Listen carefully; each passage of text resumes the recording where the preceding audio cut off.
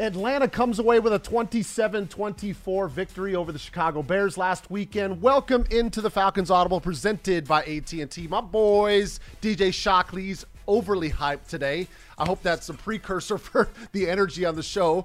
Arch wants to fight you now because you just put his shoulder out of place. That's Dave Archer. He literally decided to go to the chiropractor. Like Justin Fields. We're just talking about going to the chiropractor, and I guess DJ just took care of it for you. I forgot. So we good to go.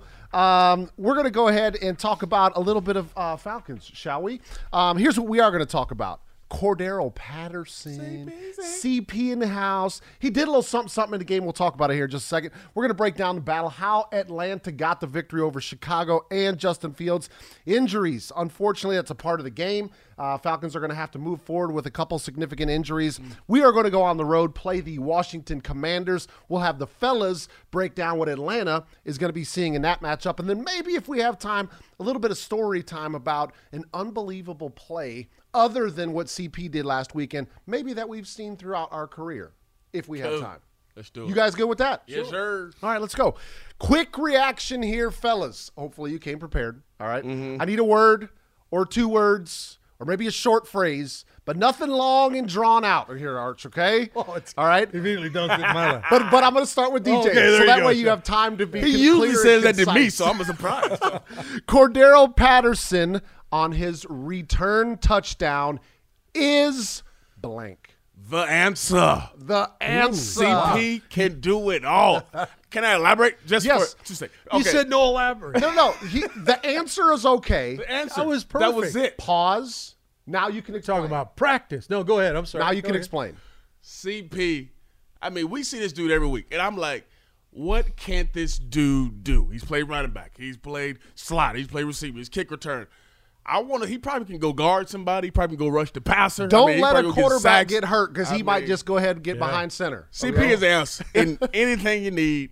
He probably going to play tight end this week, so we're going to be all right. All right, Dave. CP is. I'm just going to give you a sound. Woo! Okay. Here comes the freight train, baby. Yes. How about sir. how about the kicker going like this as he ran? No by? pause to that. 225 went by him in a flash. I'm yeah. watching the game, guys, and my wife is right there, and I knew I was watching it back on record, so I knew it was about to happen.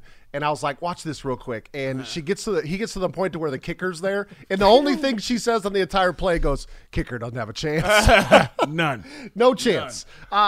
So I'm gonna say CP is royalty. Very seldom throughout your NFL career do you get to be at the top of any NFL record book. And he ain't even done yet. Not to say that he's going to get very many more chances because we know the game has changed on kickoff return, but CP just said, guess what? I don't care. 3 yards deep, I'm taking it out. I trust myself. So he is now in a class of his own. On top of the NFL, 9 kickoff return for 9 return touchdowns in his career alone by himself. Amazing accomplishment. He had to bring the Vols name back up, so that's what happened. Yeah. By the way, and Wes dropped this, and I didn't research it that deep, but Wes talked about 9 kickoff returns for touchdowns. Wes, of course, my partner on Falcon Radio. 3 of the 9 have been returned against the Chicago Bears. Oh, wow. How about that? Yeah. So, I mean, Very Chicago, cool. yeah. And wore the Chicago Bears jersey a little bit. Enjoys the NFC North. Huh? Kind of reminds me, maybe we'll get to it later, of a guy named Devin Hester that I saw on a Chicago Bears jersey that was pretty lethal returning the ball as well. All right, let's break this down a little bit, Dave. I want to come to you.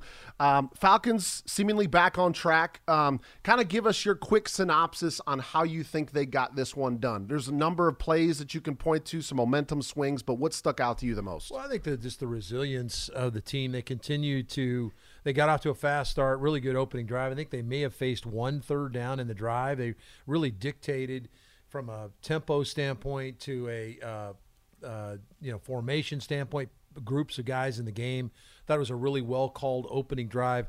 Marcus Mariota made a throw on the play that I said on the broadcast, there's 5 guys maybe on the planet that make that throw. Okay, he's on the dead run to his left, does not even get his hips rotated. Somehow swivels his hips or swivels his shoulders and gets Drake London in the back line. With the dude in his face. Guy breathing down on him, losing ground. I mean, it was a It's a big-time play. I mean, for all that we've been talking about, or everybody's been talking about the quarterback play, I thought he played some professional quarterback this weekend. I thought he was very efficient with the ball, took care of the ball, and made some plays that only a few guys can make. I thought that was number one. And defensively, they were relentless this weekend defensively. There was an idea that this guy could hurt you if you let him, and they didn't let him. Yeah, DJ, I mean, we talked about this last week. One of the biggest keys, even though in Atlanta had struggled a little bit against the run, 2 of the last few games against Carolina. Carolina had kind of pounded on them, but this was going to be a different animal. You're going to have the quarterback position and a really elusive runner. Really, it's his strong suit, right? That's what he does best right now.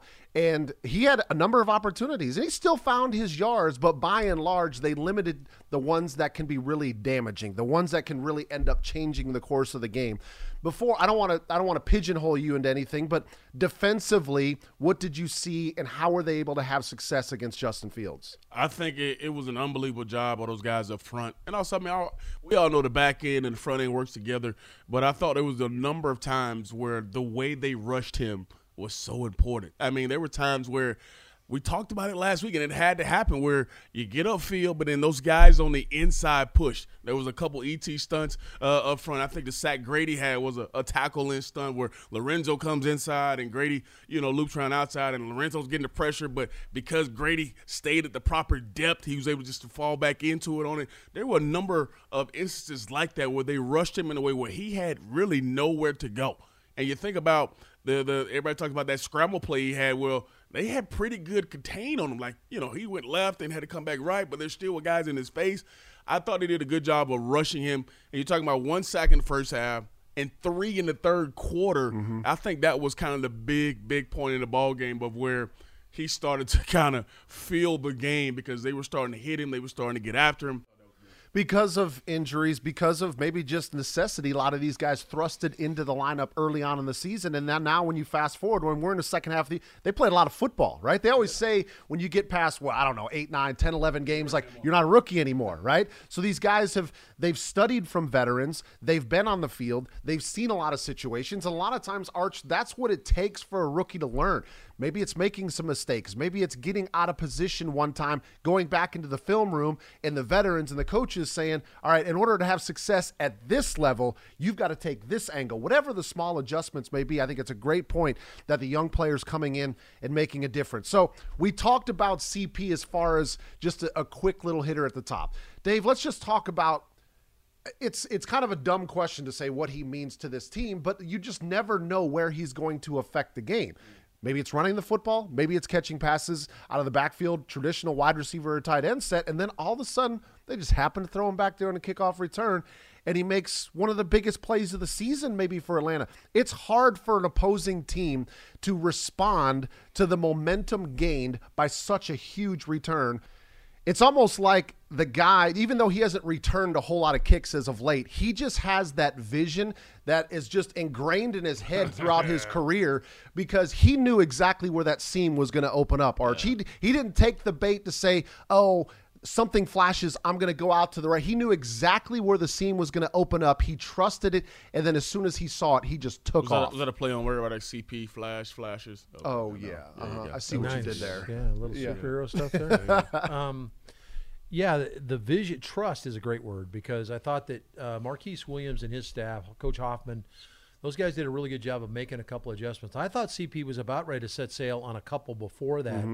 There was a couple of guys. There was a guy that ran through. They had Kwiatkowski, I think, trying to block a guy, and the guy kept getting clean, and he was in CP's face, kind of stutter-stepped his feet, couldn't really get up to full speed. Once he hits about 20, 25, about the 30-yard line, he's kicking it into gear, and he couldn't quite get to that spot. They made an adjustment, got that guy blocked, and so he trusted, like you're talking about, he trusted that guy was blocked. So when he got to 25 to 30, then all of a sudden the accelerator came because he knew the guy wasn't going to be there. And he trusted the crease and hit it. And, of course, the kicker waved at him and see you later. He kind of got into the vision. He got in the way, maybe. I don't think he got in the way. I don't think he wanted to be in the way. Yeah. If that kicker's seen any highlights lately, he's like, Hey, Coach, you see what he's done to he's done this to linebackers. Yeah. Like, this is not my deal, so I'm just going to go ahead and stay out of this. Next week, bro. That's what he said.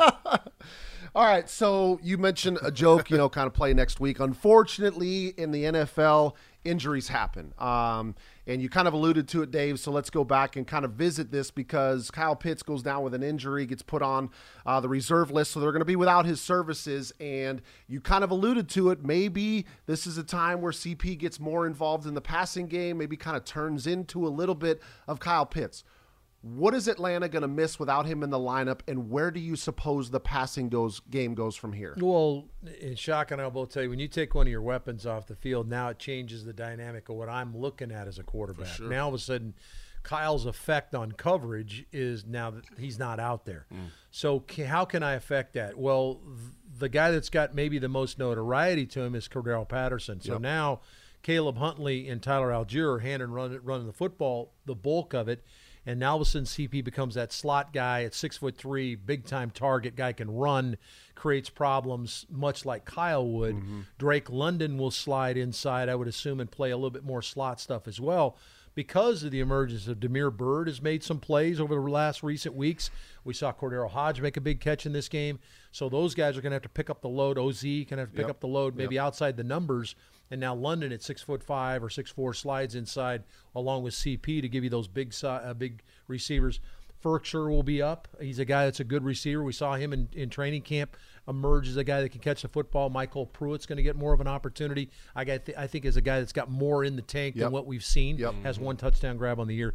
So, yeah, we're going to have to spread it out over some guys. But I think you're probably looking at London and CP as guys that can operate in the slot area. And DJ, we've been in these situations before as players. Like, there's no time to feel sorry for yourself. No time to say, what are we going to do without Kyle? Just like Arch talked about, it's about adjustments. So where do we go from here? Different guys have to step up, and you just have to pick up the load. They've got guys that can be weapons. You mentioned CP is probably the closest thing that looks almost like Kyle. He's got the height, he's got the strength, he's got the route running ability. He's probably even got an edge on him because he's got the experience. Yeah, and I think one guy that goes under the radar who Arch has mentioned is Pruitt. The guy is athletic, the guy can run, the guy can move. He's a bigger body guy as well.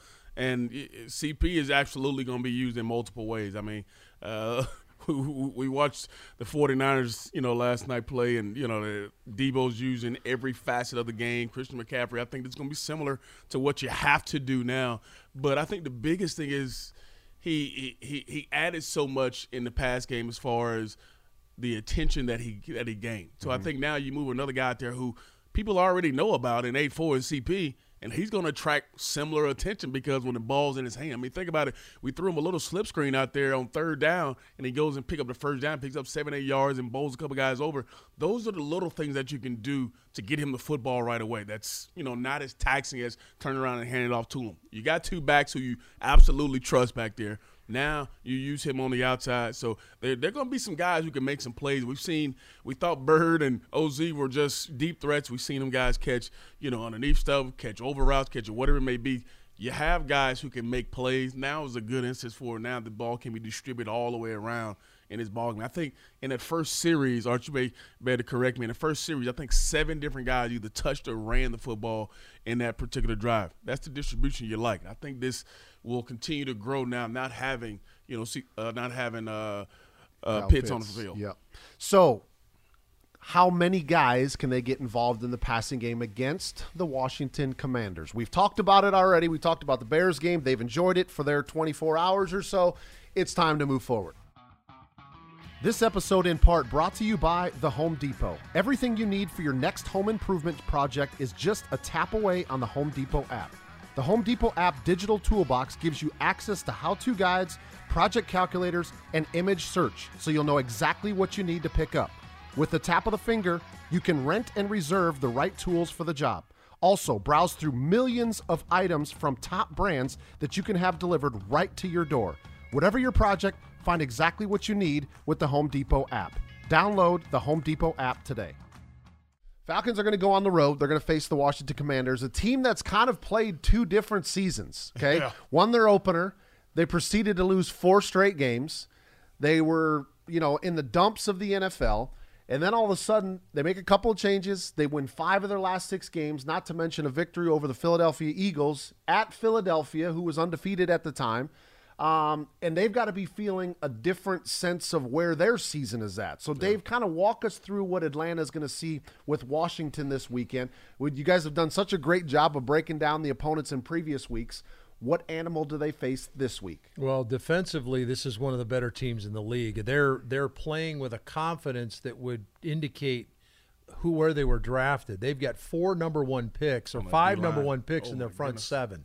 Their front 4 are all number 1 picks. 2 of those guys from Alabama. They are getting after people up front, and it's not they're having to blitz people. They're actually playing to their expectation, if you will. I think they're 3rd in the league in defense. They're 3rd in the league, I think, on 3rd down defense. They're one of the top teams against the run. They're defending the pass equally as well. I think teams are averaging, 212 yards a game in passing, which puts them 10th or 12th in the league against the pass. So overall, that puts them in the top 5 defensively in the National Football League. That's really kind of where their bread's been buttered. That's what they did to Philly. They limited Philadelphia.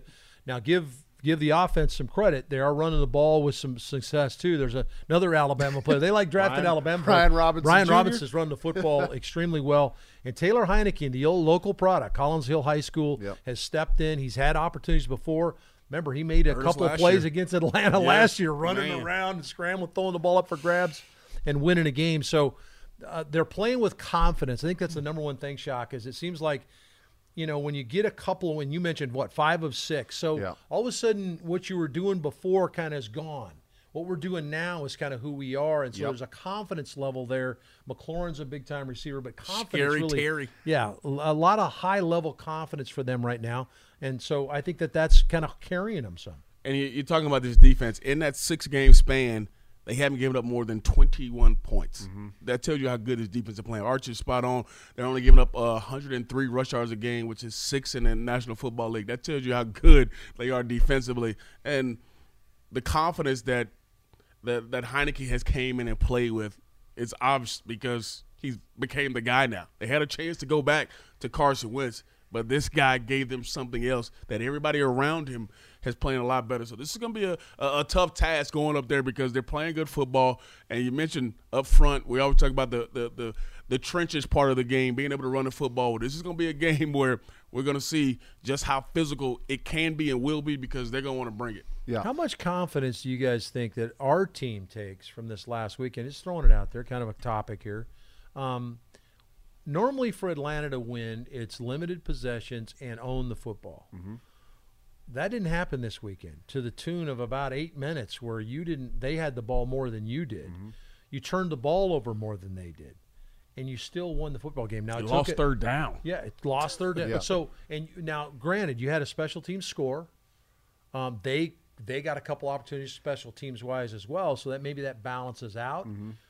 So where does the Falcon confidence level sit right now? To me, it would be in a good spot right now after kind of a real disappointing loss on Thursday night. No, I would agree with you. They should feel confident, but they also, to your point, should know, especially in the offensive side of the ball, that they're going to have their hands full up front, right? Like this is not necessarily going to be a game where they can manhandle the front 4, the front 7 for Washington because you mentioned all the dudes, right? Like in the NFL, you could sit here and talk about scheme and coaching all you want. But at the end of the day, you got to have some dudes now, right? You got to have some players, and they've got some players on that side of the ball. But at the end of the day, DJ, they can't veer too far away from their identity, right? Their identity is still run the football, let Marcus get out on the perimeter, make some plays with his legs, and then make a couple of those throws that he made last week on occasion, somewhere throughout the game that help them move the chains, that help them get that explosive play. They can't just say, oh, this is a good front 7. We got to start chucking the ball all over the field. I thought he was decidedly more aggressive, Shock, in the run game this week. What did you think? Did you? I thought he was too. I mean, just there were opportunities where I think because listening to you talk to him last week, he said there were times where I have to play better or I just forced the issue. And this week you can see it decidedly so. When he decided to go or make a play, he did it with confidence. And that's what is so good about this guy. And we talked about it last week when everybody said, oh, should you make the change, all this kind of stuff. I said, the stuff we've seen from him that has been good, the stuff that we've seen him make the plays has been when he's had that decidedly confidence, say, all right, I'm going to go do this. I'm going to go take off. I'm going to go run. I'm going to make this throw. And there was some in that game where you said, this is why you're still riding with Marcus, because he has done this, he's shown this. And I think to your point about the identity is so huge, because last week I thought we showed that type of identity in a tough, hard-fought game where everything was tight, it was close. Offensively, you did everything you need to do, especially run the ball, Marcus making plays. Defensively, you're talking about, okay, they were pointing a game where you're down by 10, but in that second half, you put the clamps on them. You don't allow a score in the third quarter. This is a Bears team that hadn't happened to all year long. You close the game out. How many one-score games this team's been in? Now you're able to finish it. This is a direct correlation of how the confidence and how this team should be feeling good about it, because you're in a game where it could have easily went the opposite way, but you continue to fight, and there you go. You come out with a win. Yeah, we've talked so much about offense in this matchup, and don't get me wrong, it's going to be a challenge on defense for Atlanta. Because, as you mentioned, Washington wants to try to run the football. This is going to be a little different. Even though Heineke will run with it, he's no Justin Fields, right? Yeah. So the goal is to be stout up front, win the line of scrimmage, limit the running game, and then I think you have to make sure that McLaurin doesn't beat you. They're going to throw the ball to him a lot. He hasn't punched it in the end zone a bunch this year, but he is a dynamic receiver, and he can make some things happen. Brett, coming into that Bears game, offensively, they were one of the hottest teams in the league. Mm-hmm.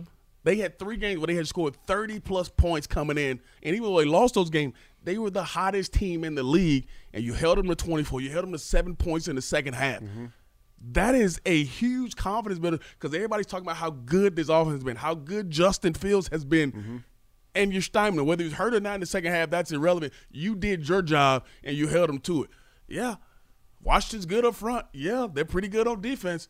But this is a totally different game. It's a totally different team. Who says you can't come in there and dominate them and, stifle them just as you did last week when the Bears came to town? Yeah, we got to pay attention to what the coaches are doing in game, because this staff has been as good as any staff I've seen. I've been doing these games for 20 years about adjusting in game.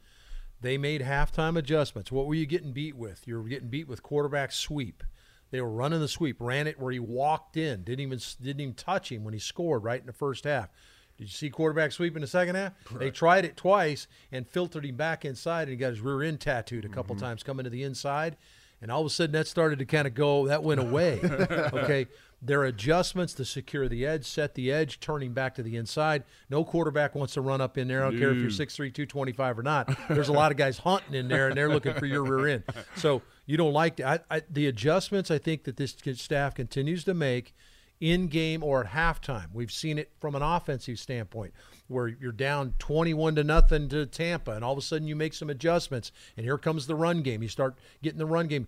We've seen it all year long. There's only been one game that got away from you, and it got away from you quick in Cincinnati. Everything else has been right there for you to take, even the Thursday night game.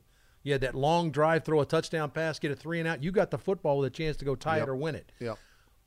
Even at your worst, you've had a chance to win a football game, and it's because of what the staff's doing and the ability of these guys to absorb changes in game or at halftime. Good call. Absolutely. Continue to make those strategic adjustments in the second half and continue to believe, right? Like you guys talked about. They've played with some momentum, believe that they can go on the road and they can beat this team, because you could say all you want, but every game in the NFL is a grind. There's not too many times you can circle it and be like, yeah, we're going to win that game. Yeah. I mean, that doesn't happen in the NFL. So Atlanta Falcons go on the road.